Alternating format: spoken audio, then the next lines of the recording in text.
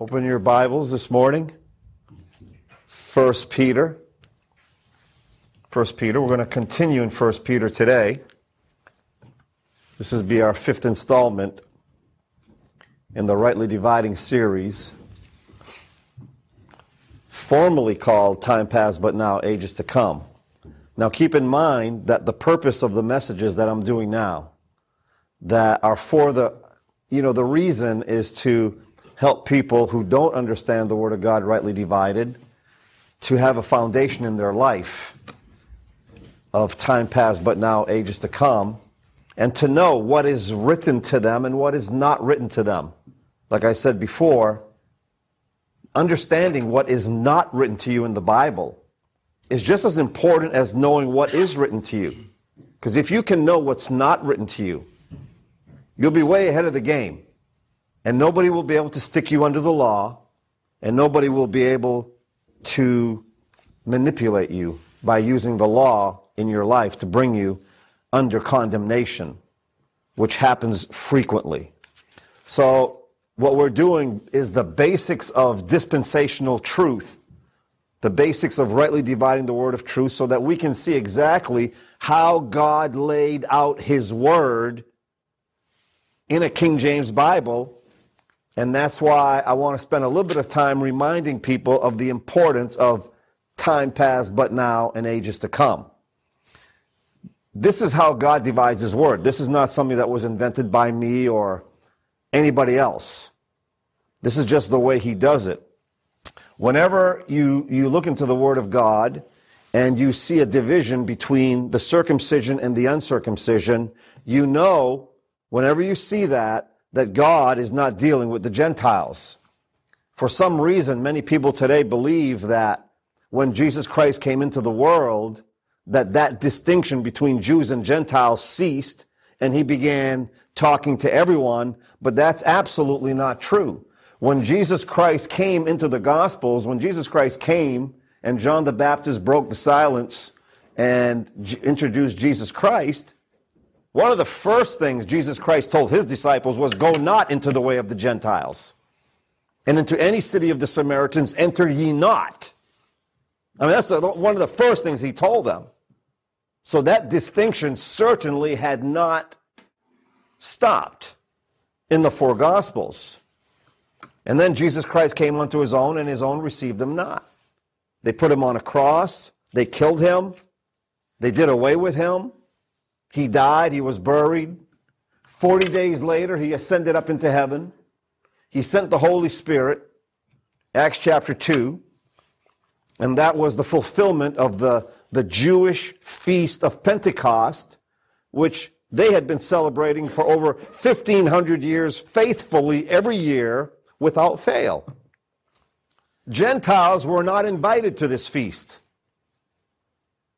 They had nothing to do with this feast. The only Gentiles who were there were those who became proselytes to Judaism, who were circumcised and who had embraced the God of Abraham, Isaac, and Jacob. Some of them were there, but that's it. There were no common dog Gentiles, as they were referred to in the Gospels. Remember, Jesus Christ told the Samaritan woman about casting His bread to the dogs. And that's how Gentiles were looked upon. Now, when Peter stands up on the day of Pentecost, he addresses the men of Judea, the leaders of Jerusalem, you men of Jerusalem, and the body of Christ today at large, for the most part, may be confused about what happened on the day of Pentecost, but I can guarantee you Peter was not confused about what happened on that particular day. Peter never said that the Feast of Pentecost was the beginning of the church, the body of Christ. Peter never said that.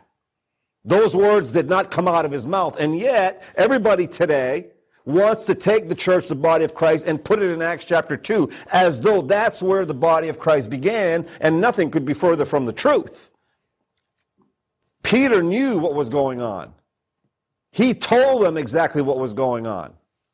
Peter said, this is that which was spoken by the prophet Joel. It shall come to pass in the last days that I will pour out of my Spirit. Peter did not say this is the beginning of the body of Christ. He says this is the end of something.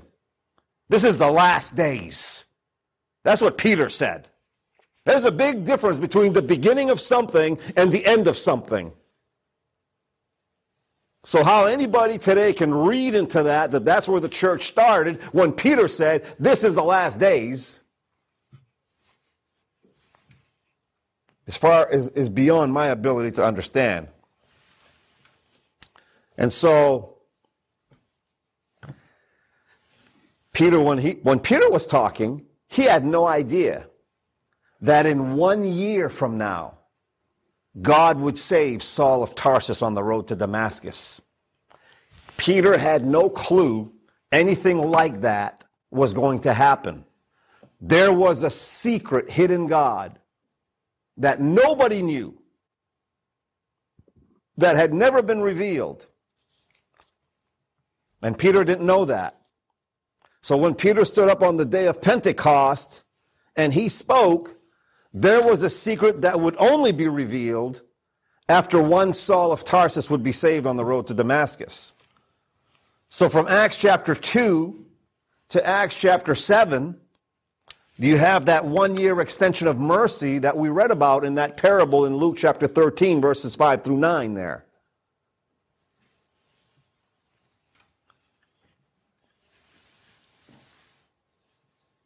Is it okay?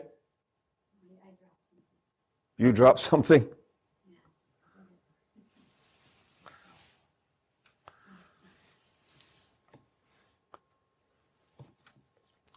So, in Acts chapter 7, Stephen is preaching to the leaders of Israel, and he tries to get them to repent of the murder of their king. And when he did that, they stoned Stephen. And that happened exactly 1 year after the Feast of Pentecost. Until this point, from Genesis chapter 12, where God called Abraham out of Ur of the Chaldees, all the way to Acts chapter 2, there is something that existed that does not exist today. Anybody know what it is? I'm referring to the middle wall of partition. That existed from way back here all the way to Acts chapter 7. And as long as that distinction exists between the uncircumcision and the circumcision, there can be no body of Christ. Because the body of Christ is made up of Jews and Gentiles today, and that never happened until after Saul of Tarsus was saved on the road to Damascus. And then in Romans chapter 11, Paul would say, I say then, have they stumbled that they should fall? Have they, Israel, stumbled? They stumbled at the cross. Have they stumbled that they should fall? No, that was not the purpose. That was not God's intention. Okay? But what happened? But through their fall, salvation is come to the Gentiles. It was here that God saved Saul of Tarsus, who became the Apostle Paul, and gave him the revelation of a secret that had been hidden God. And Paul wrote Romans to Philemon. And Paul said, I speak to you, Gentiles. And for the first time in 4,000 years, God is now dealing with a group of people that until this point, until Saul of Tarsus was saved, were completely left out of God's program. Even in the Gospels. And so Paul wrote the body of doctrine that makes up what you need in your Christian life to grow spiritually. And Paul said of those doctrines that he preaches to us, which in other ages was not made known unto the sons of men, as it is now made known through him. This dispensation will end with the catching away of the body of Christ. The world will go into Daniel's 70th week, the time of Jacob's trouble, the 7-year tribulation period. At the end of the tribulation period, Jesus Christ will return, destroy the armies of the Antichrist, set up his millennial kingdom for 1,000 years. The 7-year tribulation and the millennial reign of Christ are the subject matter of Hebrews through Revelation, and that is God's timeline. That is not my timeline. I did not invent this. This is Genesis to Revelation exactly as it unfolds for you in the Word of God. That's just it. That's just how it is. Genesis to Malachi, Matthew to John, Acts to 2, chapter 7, Romans to Philemon, the catching away, Hebrews to Revelation. I didn't write it like that. God wrote it like that. So the failure of the body of Christ today to recognize these clear, obvious distinctions in the Word of God has led to more confusion in Christendom than anything ever seen in the world. Anything, ever. I was talking to somebody recently, she talked about, when did this movement start? Movement? I said, movement? John MacArthur's a movement. Calvinism is a movement. Arminianism is a movement. Rightly dividing the word of truth happened right here with Paul. Almost 2,000 years ago, or whatever it was. Mary Ann's going to get on my case about that. I have this girl, Mary Ann, she talks all about precise little dates, which is important. But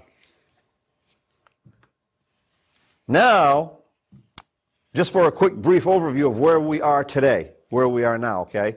So far in this study, after the catching of the way of the body of Christ, we end up in the book of Hebrews. We saw that the prophets came back on the scene. We saw that we're in the last days again. Now we're reintroduced to the throne, because that's where Israel is going, into a kingdom with their king. We're introduced to signs and wonders, because that's the gospel of the kingdom, is always associated and followed by signs and wonders, always. That's the gospel of the kingdom. Also, we're introduced to the second coming of Jesus Christ again. In James, he talks to those who were scattered. He introduces us to a synagogue again, and he introduces us to the kingdom. He introduces us to works, which Israel's relationship with God has always been a PBA, a performance-based acceptance program with God. They had to do certain things to be accepted. What do you do to be accepted with God? Yeah, nothing. You believe that Jesus Christ died, was buried, and was raised from the dead. You become a member of the body of Christ, and you are accepted in the beloved, not by your works, but by faith. God made it very easy for the Gentiles. And then also, they're introduced to the second coming. They're introduced to the judge. They're introduced to enduring to the end. And they're introduced to that 3.5-year periods in which the tribulation period is divided. And now we're in 1 Peter. 1 Peter also addresses those that were scattered abroad. He also talks about the last days, the last time. He talks about manifold temptations that they're going to go through. He talks about them being tried by fire. He talks about the appearing of Jesus Christ at the revelation of Jesus Christ. He talks about angels, because angels are reintroduced to the scene again. There are no angels in the dispensation of grace. I know people think there are, but there aren't. Paul talks about that in Colossians. Vainly puffed up by their fleshly mind, intruding into things of which they have not seen. He talks about angels. There's a lot of people out there that say a lot of things. And that's where we stopped last week. Okay, we stopped at angels. Chapter 1, verse 12. And we said that angels were back on the scene in the tribulation period. The next thing on the list is the royal priesthood. Now, if you're in 1 Peter chapter 2, in chapter 2, look down verse 9. But ye are a chosen generation, a royal priesthood, and holy nation, a peculiar people, that ye should show forth the praises of him who hath called you out of darkness into his marvelous light.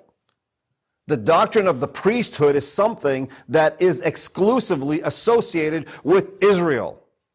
Now, the body of Christ has tried to claim this doctrine for years. When I was first saved, I was introduced to the doctrine of the priesthood. You know, we're the priests of God now. One of the first things I was introduced to as a new Christian in the body of Christ, I thought I was a priest before God.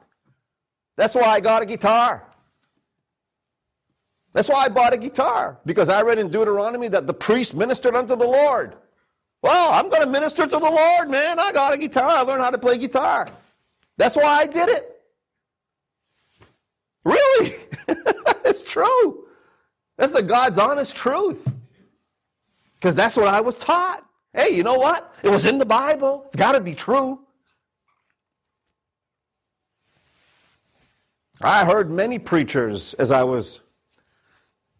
You know, I used to travel to different... Man, when I was first saved, I was on fire. I was a fireball. And I used to... Like, when I was first saved, I went to a different church every single night. Me and a couple of my friends that we got saved about the same time. I took them with me to a different... I didn't even know what those churches were, but we were going. Every night of the week. We found churches on Monday night, Tuesday night, Wednesday night, Thursday night, Friday night, Saturday night, Sunday night. We went to all of them. Because I was on fire. I wanted to know.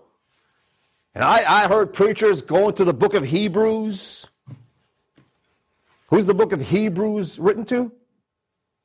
Oh yeah, the Hebrews. The Hebrews. That's what Moses does in the morning. He brews his coffee. Hebrews. And I heard preachers going to the book of Hebrews while they were preaching to the body of Christ. And a lot of them would use this verse, Hebrews 4:16. Let us therefore come boldly unto the throne of grace, that we may obtain mercy and find grace to help in the time of need. And the thinking behind it is this: Jesus Christ is our high priest. We also are priests. Therefore, we can come boldly to the throne of grace. And of course, there's a lot of truth in that, because there are similarities between the spiritual aspects of Israel's program and our program. It's the same God. Okay? Now, I know people listening right now will say, that's right. We can come boldly to the throne of grace because we are priests. I know many people think that. Let me share with you what you have by being in Christ. What you have as your own personal possession. Here's a verse in Ephesians chapter 3, verse 11 and 12. According to the eternal purpose which he purposed in Christ Jesus our Lord, in whom we have boldness and access with confidence by the faith of him. Now notice verse 12 begins with in whom. That's where you, as a member of the body of Christ, are. You are in whom, you are in him. You're in Christ. As a result of being in Christ, you have boldness. Not arrogance, not haughtiness, not superiority. Boldness. Boldness and access. Okay, we have access to God. Access is no longer denied. You have access not because you are a priest. You have access because of in whom. Because of being in Christ. And so we have boldness and access with confidence. So I don't approach my Heavenly Father with apprehension or with doubt or with fear. I approach my Heavenly Father with boldness and confidence. Why can I be confident? Well, number one, my sins are forgiven. But here's an even more important reason. I have confidence and boldness by the faith of Him. By the faith of Him. This one, in whom? In Christ. By the faith of Him. Now, the King James Bible has maintained the integrity of these words, faith of Him. Every perversion, okay, and there are a lot of English perversions. Now, there are over 400, maybe close to 500 different translations of the Bible in the English language. 99.9% of them have removed faith of Him and put faith in Him. And let me tell you why that's wrong. It's not your faith in Him that gives you access. Your faith in Christ gave you your salvation. Your faith in the death, burial, and resurrection of Jesus Christ, believing that His blood was sufficient to forgive you all your sins. Your faith in that got you your salvation. It's the faith of Christ. After you've done that and you've believed, the faith of Christ takes you the rest of the journey. He finishes the journey for you. It's the faith of Him that God looks at that gives you access, because it's not you accessing, it's Him accessing, and you're in Him. And that's a big difference. He is taking you with Him into the presence of God. It's the faith of Him. You know, Paul said it this way in Ephesians 1:6, wherein He hath made us accepted in the beloved. Wherein He, God, hath made us accepted in the beloved. Where He goes, I go with Him. The faith of Him. And I can't change my positional status of justification once I'm in Christ. You know, there are many people today who put a premium on you not committing any sin as proof that you are a Christian. Many people do that today. If you sin, they feel they have a right to call your salvation into question. Now, I agree with this. I don't believe, as a Christian, you should go out and try to live like the devil. I don't believe that. Nobody should try to do that. You know, we have a responsibility. Okay, we're in Christ. We're new creatures in Christ. So, I mean, there's a change that takes place in the life of a person who has trusted Jesus Christ to save them. There better be a change. There better be something happened in your life. But what happens if a Christian sins? Let me rephrase that. What happens when a Christian sins? Because although you are saved, you will sin. I mean, should you? No. Will you? Yes, you will. You know why? Because you're a fallen child of Adam. That's why.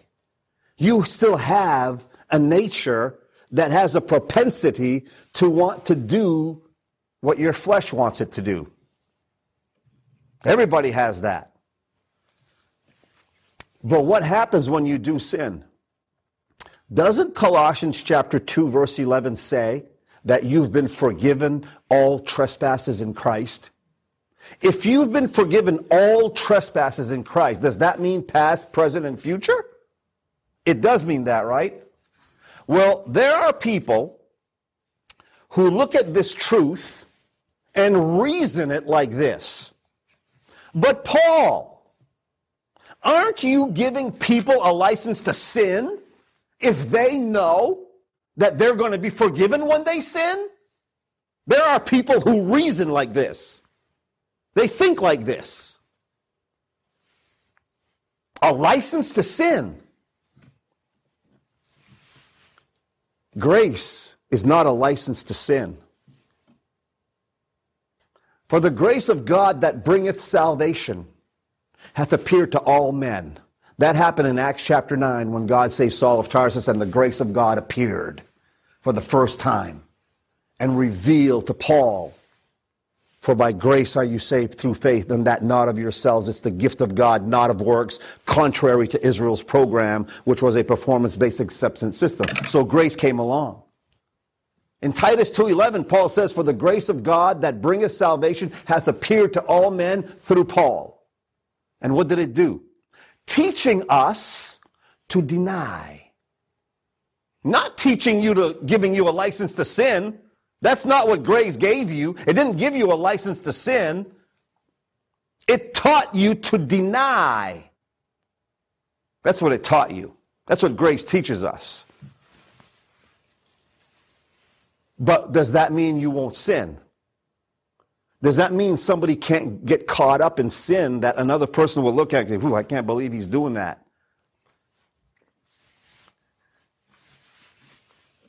Not one of us has the right to look at another man and judge whether or not they were saved when they say they trusted Jesus Christ as their Savior. We don't know what kind of a struggle a person is going through in their life. Now, granted, there are some things that people do and end up continue doing, and then you go, you know what? I don't know if he got saved. I mean, I don't know what he understood. Maybe he heard the wrong gospel, and he thought he got saved. And there's a lot of that going on in Christendom today. Preachers preaching the gospel of the kingdom, you don't get saved by the gospel of the kingdom. There's only one gospel that saves you today. It's the gospel of the grace of God and faith in Jesus Christ. But the only way someone would reason, Paul, aren't you giving us a license to sin? The only way somebody would reason that is they don't understand the doctrine of the faith of Christ. You know, in our videos library on our website, by the way, I told you we'd have a new website. It's going to be up next week, I believe. A guy ran into a couple difficulties. But in that section in the videos library is a section, there's a square, there's a picture of a guy, lost, saved, lost, saved, lost, saved, lost. You know, can I lose my salvation? In that block of videos, there's several, I believe there's 3 on the faith of Christ. What the faith of Christ meant and what it means to you as a Christian. And I am absolutely convinced that you cannot even understand the salvation you have in Jesus Christ unless you understand the doctrine of the faith of Christ. If you don't know what that doctrine is about in your Bible, you don't understand salvation yet. You may be saved, but you don't understand salvation yet. I would highly recommend you go back and you listen to those messages and learn about the faith of Christ. Why the Bible says those words. Okay? So I don't have boldness and access with confidence because I'm a priest. I have boldness and access with confidence because of in whom. Because I'm in Christ. Because I'm forgiven. Because I have the righteousness of Jesus Christ imputed to my account. Because I'm complete in Christ. And all of that is because of the faith of Christ.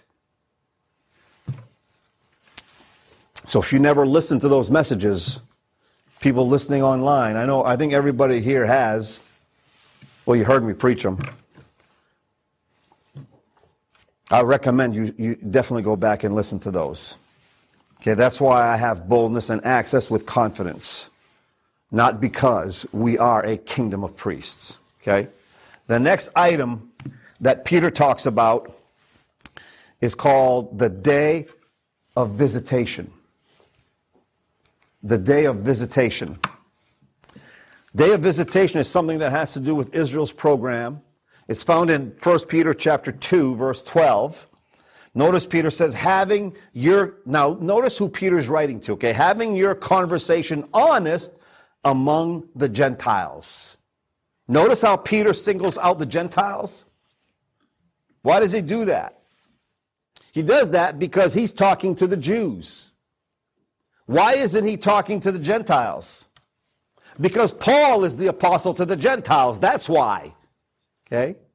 I mean, did not Peter, James, and John in Galatians chapter 2 agree with Paul that they would go to the circumcision and Paul would go to the heathen? Didn't they make that kind of an agreement? Well, then we shouldn't be surprised that Peter is doing what he agreed with Paul to do, right? Peter is writing to the circumcision. For some reason today, people have forgot that in Galatians chapter 2, this agreement took place. And yet, everybody, and because they forget that, or they don't know about it, or they haven't read that, whatever the reason is, they don't know that when Peter, James, and John are writing, they're writing to who they said they would write to in Galatians chapter 2. It should not be a surprise. It should not shock anybody. But it does shock everybody. Because they forgot that very important handshake that they had with Paul in Galatians chapter 2. But notice how this verse continues, that whereas they, Gentiles, speak against you as evildoers, they may by your good works, and good works are going to be very important in the tribulation period for people in a performance-based acceptance program, that they may by your good works, which they shall behold, glorify God in the day of visitation. Now you notice those words, the day of visitation. Now I can tell you, and you probably already figured out, that the day of visitation is not the rapture of the church or the catching away of the body of Christ. That's the second coming of Jesus Christ at the end of the tribulation period. How do we know that? Can we know that? We can, because the day of visitation is a prophetic term concerning the second coming of Jesus Christ. Now I'm just going to put the verses up here. If you want to turn to Isaiah, but I'm going to be going to several passages of Scripture. I'm going to Isaiah, I'm going to Jeremiah, so I'm going to put them up here so you can just follow along. Isaiah chapter 10, verse 3. And what will ye do in the day of visitation, and in the desolation which shall come from far? To whom will ye flee for help? And where will ye leave your glory? Without me they shall bow down under the prisoners, and they shall fall under the slain. From all this his anger is not turned away, but his hand is stretched out still. Notice in verse 5, the Assyrian. That's the Antichrist. O Assyrian, the rod of mine anger, and the staff in their hand is mine indignation. I will send him against an hypocritical nation, and against the people of my wrath will I give him a charge to take the spoil, to take the prey, and to tread them down like the mire of the streets. Now here's a passage that has to do with the tribulation period, where the Antichrist has now been commissioned by God to go and do to Israel what God has planned for them in the tribulation period. But notice in verse 3, the day of visitation. And what will ye do in the day of visitation, and in the desolation which shall come from far? Which shall come from far. Now this is an interesting phrase, because the question you have to ask yourself is, how far? How far? Well, Isaiah is not the only prophet who mentions this concept of coming from far. I want you to notice Jeremiah chapter 30, verse 5. For thus saith the Lord, we have heard a voice of trembling, of fear, and not of peace. Ask ye now, and see whether a man doth travail with child. You familiar with this travail with child terminology? Paul talked about this in 2 Thessalonians chapter 5, when he talked about the second coming of Christ, and as a woman travailing with child. Wherefore do I see every man with his hands on his loins, as a woman in travail, and all faces are turned into paleness.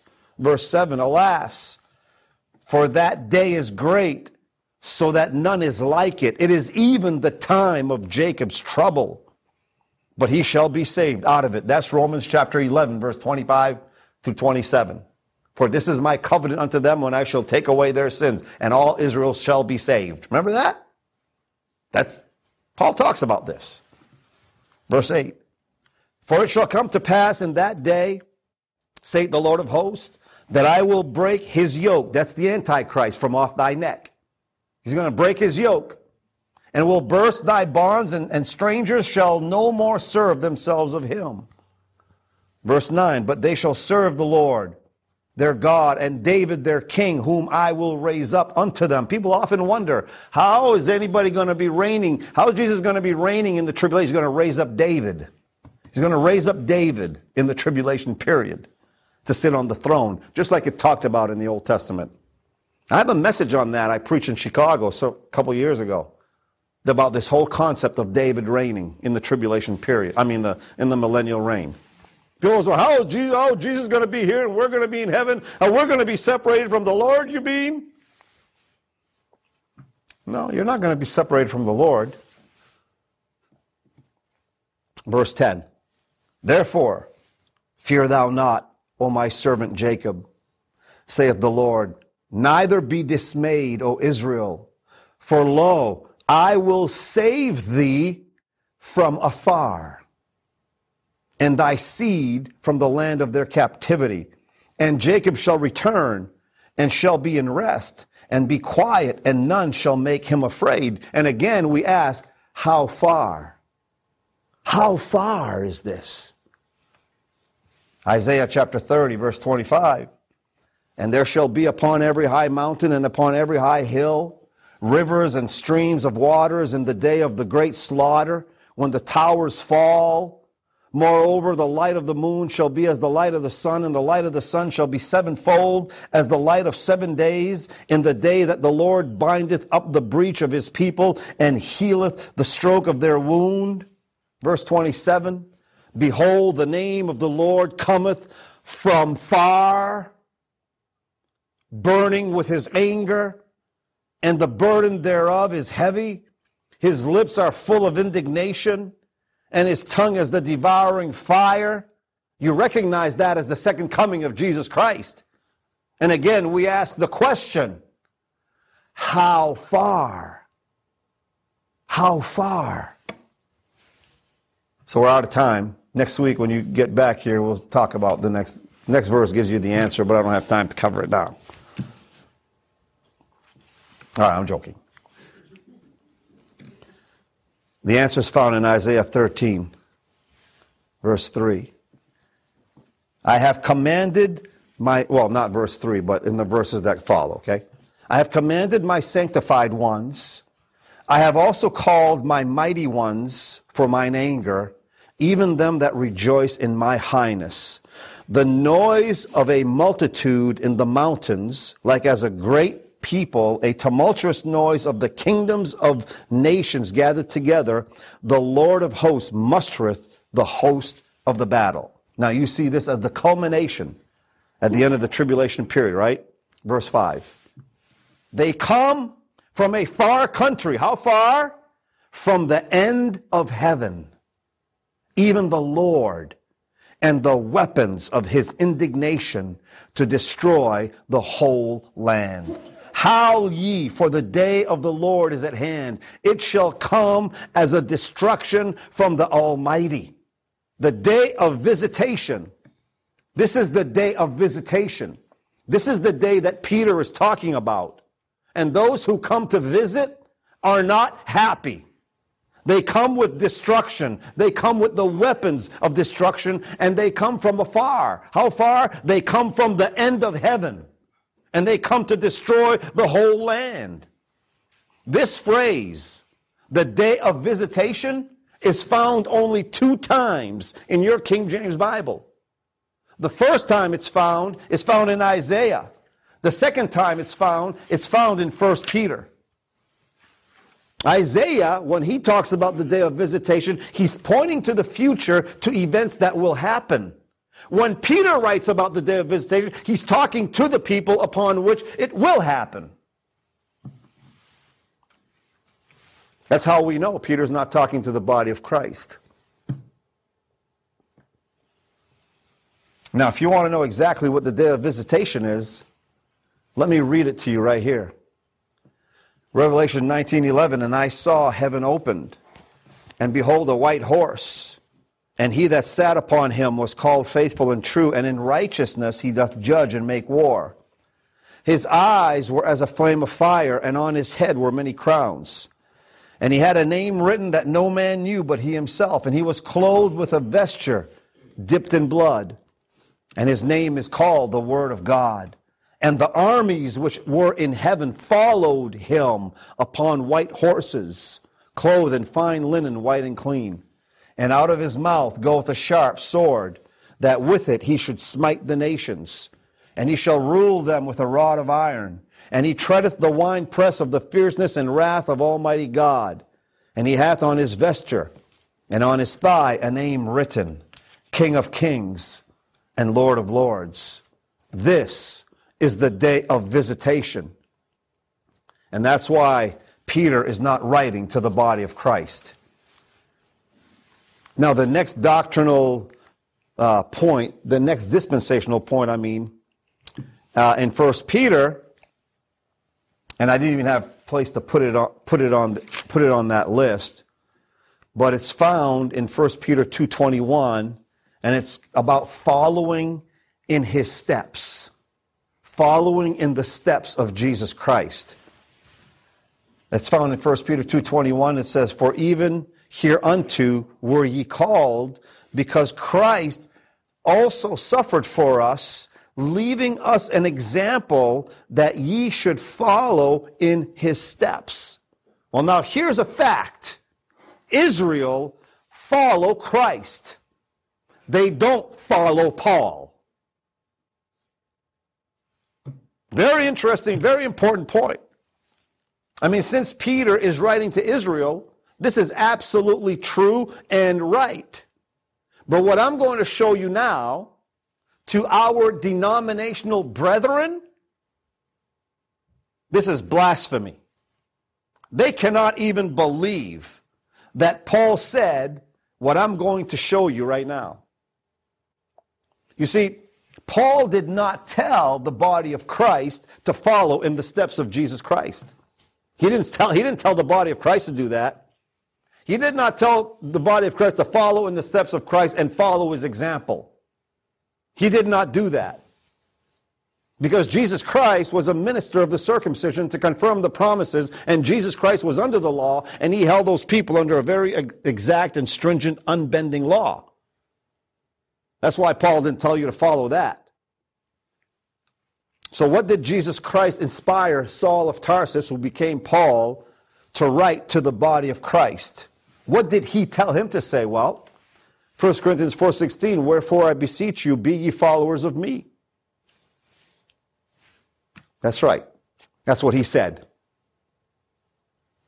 That's like throwing a curveball at many in Christendom today. People who always hear their pastor on Sunday morning say, open now your Bible to the book of Matthew. That's what they hear every week. Now here's your example to follow, they'll say, okay? And then they stick Christians under the law. They expect people to be like Jesus Christ. Do you know that it's not possible for you to be like Jesus Christ? Did you know that? You want to know why? Because he was perfect. And you're not. You know what his perfection enabled him to do? His perfection is what qualified him to die on Calvary's cross in your place. For me to put that standard on you is an unreasonable expectation. Now, are you striving for that? Oh yeah, you're going to strive for it. But can you ever be that? Telling people to be like Jesus Christ today is like trying to put a truck in reverse and you're grinding the gears. It doesn't work. That's why so many Christians today are discouraged. That's why so many people who used to go to these big mega churches end up leaving. Going, I can't live that. I can't be like that. I go there on Sunday morning, I'm a hypocrite because all week long I didn't live like what he's talking about. this standard that he's putting on me here. Not only that, he told me that if I give to his church, I'm going to be blessed, and I'm not blessed. I'm in poverty.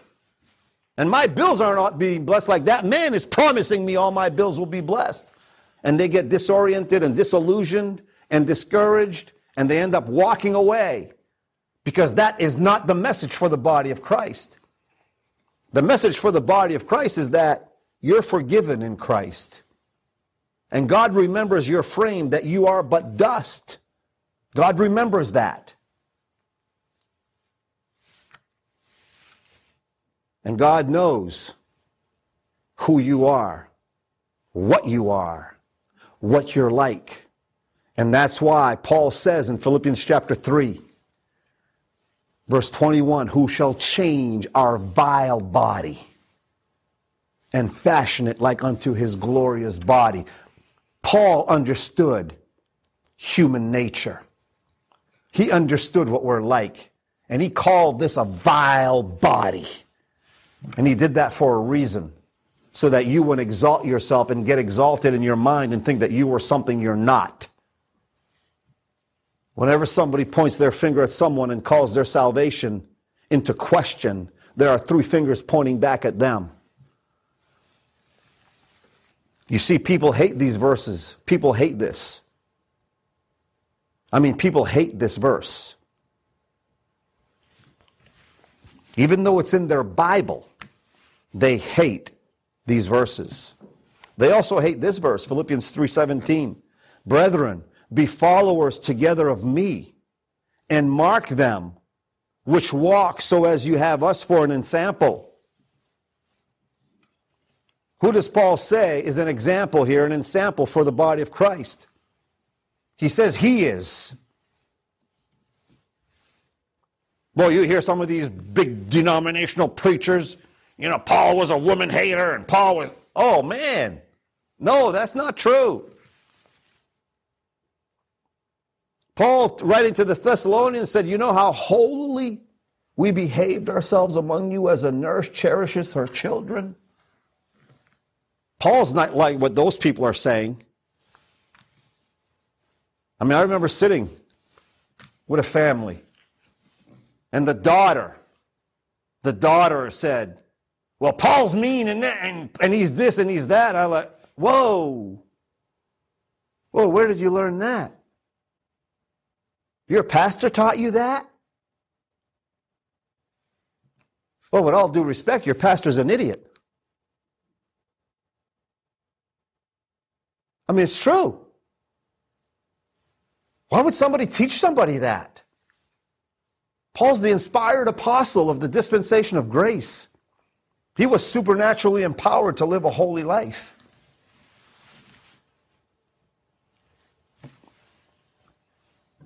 Not only is Paul our example, he's our pattern.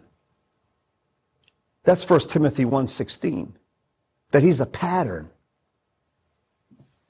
That's why he could say, be ye followers of me, even as I am of Christ. That's 3 different verses I just showed you that Paul says, follow me. What does this mean? That as he follows Christ, it means that as he follows Christ after the revelation of the mystery. That's what it means. Something that unless you rightly divide the word of truth, you could never understand. You couldn't understand this. Peter doesn't say follow Paul to Israel. He says Christ left us an example and follow in his steps. That's Israel. This is why people hate Paul. Some people feel like, who is this Paul character? Cut his books out of the Bible. He disagrees with everybody else. That's what they say. What's the matter with Paul? He doesn't agree with Jesus Christ? Well, Paul is a new apostle with a new revelation and a new message and a new method, preaching to a new group of people called the one new man, also called the body of Christ. This new revelation Paul has, he got directly from Jesus Christ. It's not a contradiction. It's a new message in a new program called the Dispensation of Grace. It's completely different. I mean, it's for this reason Paul said to rightly divide the word of truth, because he is not saying what the other inspired apostles said. He's saying something to a group of people who live right now, today, in the dispensation of grace.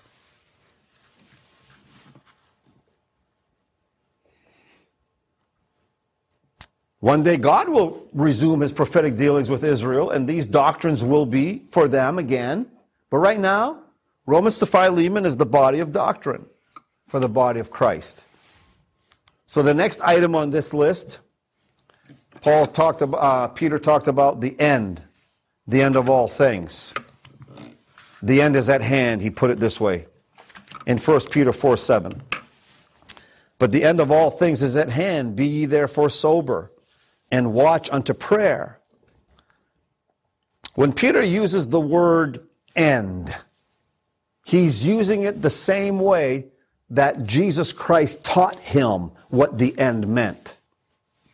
You remember in Matthew chapter 24, they shall deliver you up to be afflicted and shall kill you, and ye shall be hated of all nations for my name's sake.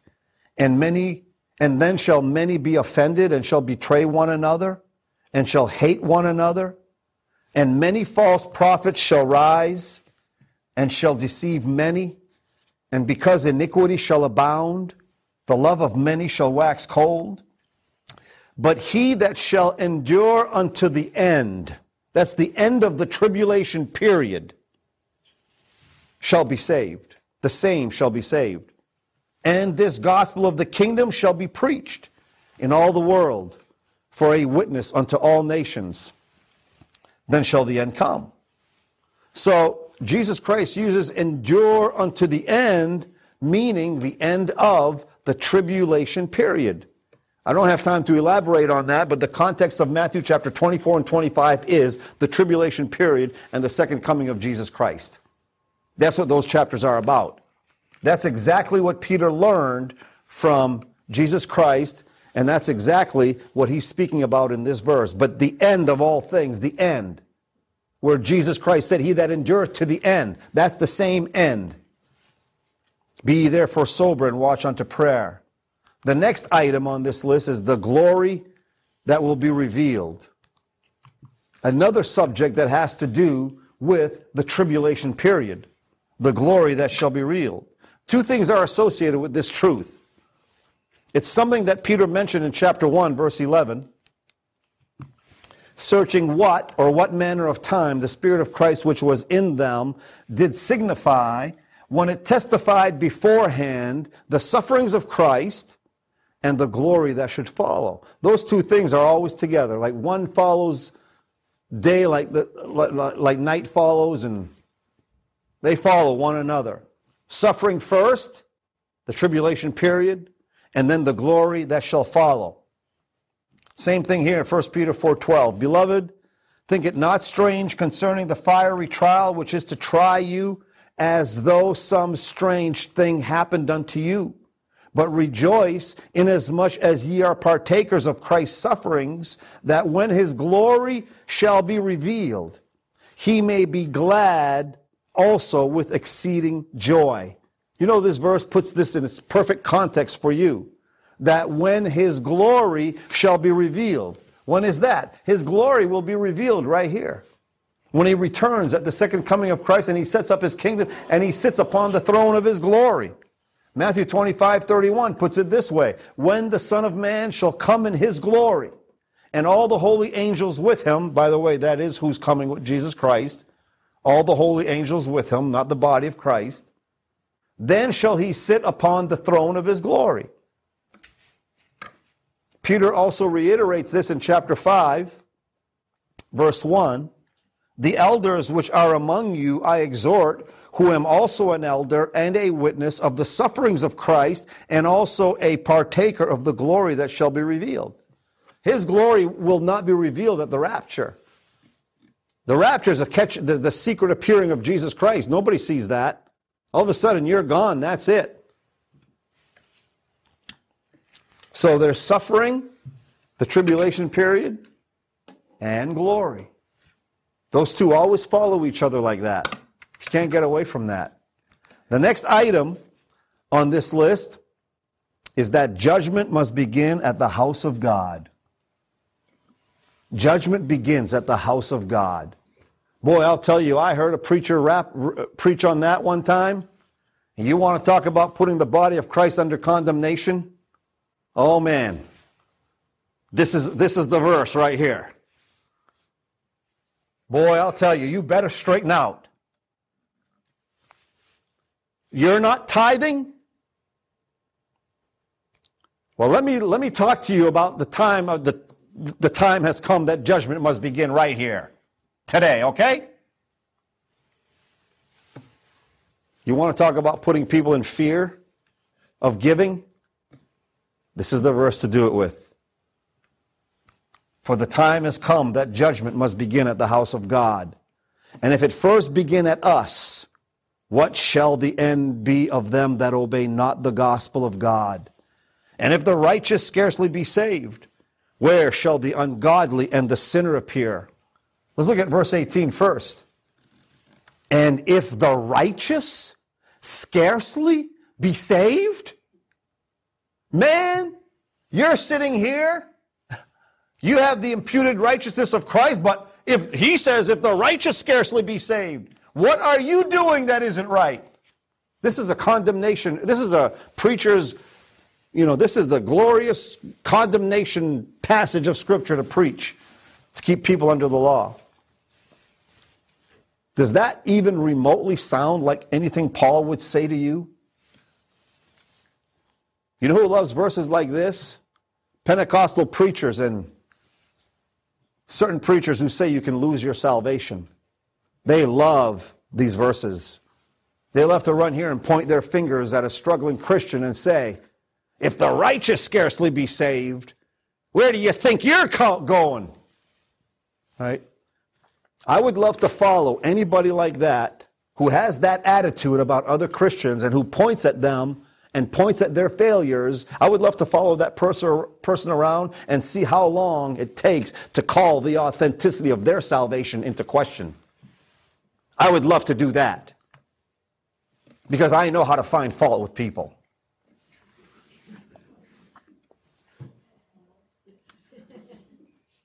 There's a lot of things you do you don't even know are wrong. I would point them out to you. But you know what? That's not my job. My job is to encourage you and edify you and show you that, look, this is where you're headed. You're going to make mistakes along the way, but you're forgiven in Christ, and let's keep moving. See, that's my job. I mean, that's the job of the pastor. Not to beat you and browbeat you and condemn you and make you walk out of here like, yeah, I don't know what's going to happen now. I'm doomed based on this message today. Now, there's something else in the verse that needs to be understood. Notice, verse 17, for the time has come. Something has developed over a period of time, Peter's saying, and the time has come for it to occur. What is it? Judgment must begin at the house of God. What judgment is Peter talking about? Well, we read a while ago, John in the book of the Revelation said, I saw heaven open and a white horse, and he that sat on the horse, righteous and true. That's the judgment Peter's talking about. That's the judgment that comes upon the house of God. Judgment could not be spoken of you for this good reason. Paul begins all his epistles with grace and peace. Now, Peter did begin this epistle with grace and peace, but you have to see something. In verse 2, 1 Peter 1:2, elect according to the foreknowledge of God the Father, through sanctification of the Spirit, unto obedience and sprinkling of the blood of Jesus Christ, grace unto you and peace, notice, be multiplied. Be multiplied. Do you know that your grace and your peace cannot be multiplied? It's already in its fullness. Therefore, being justified by faith, we have peace with God. It's a settled issue. My peace is not going to be multiplied. Israel's peace is going to be multiplied at the end of the tribulation period. That's what Peter said in verse 13, okay? Wherefore gird up the loins of your mind, be sober, and hope to the end for the grace that is to be brought unto you at the revelation of Jesus Christ. That's where their grace will be multiplied. You don't have that issue. You don't have that problem with your grace and your peace being multiplied. You have the whole ball of wax right now. And grace and peace are dispensational salutations written to the body of Christ. Remember, we read those verses a while. I won't go back there. Revelation 19, that he comes to judge and make war. Judge and make war. Judging is the opposite of grace. Making war is the opposite of peace. That's Israel's dispensational salutation. Judgment and war. That's what you're getting. You got grace and peace already. In Christ, you're accepted in the beloved. The next item on this list is the chief shepherd. And I am done right now, because we're finishing 1 Peter today. And when the chief shepherd shall appear, that's shepherd, that's verse 1 Peter 5:4. And when the chief shepherd shall appear, ye shall receive a crown of glory that fadeth not away. The doctrine of the shepherd is the doctrine that's associated with Israel. Jesus Christ is not your shepherd, and you're not his sheep. Jesus Christ is your head, and you're his body. Okay? So that's another reason why this cannot be written to the body of Christ. And then one more item. Suffered a while. Peter talks about suffering a while. And obviously, this puts us right smack dab in the tribulation period again. Notice verse 10. But the God of all grace, who hath called us unto his eternal glory by Christ Jesus, after that ye have suffered a while, make you perfect, establish, strengthen, settle you. They're suffering a while. You remember how Peter began this epistle? In verse 6. Wherein ye greatly rejoice, though now for a season. He begins with telling them you're going to suffer for a season. He ends and says, after you've suffered a while, showing you that this epistle is one full circle of truth. And it all surrounds suffering in the tribulation period and the glory that shall be revealed. That's what Peter's talking about. That's the doctrine of 1 Peter. Amen?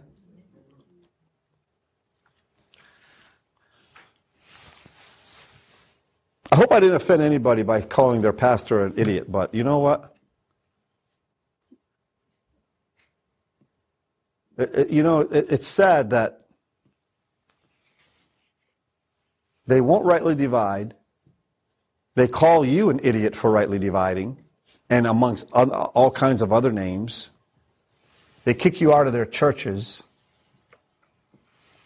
They badmouth you from the pulpit because you're rightly dividing according to what God told you to do in studying your Bible. So, I feel sorry. But this is so simple to me. It's so simple to just rightly divide and remove all these confusion and confusing things.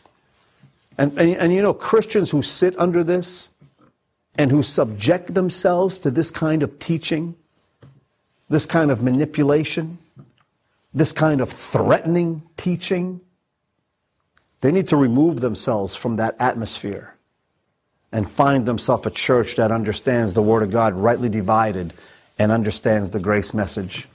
They need to do that for their own spiritual health and well-being and the spiritual well-being of their families.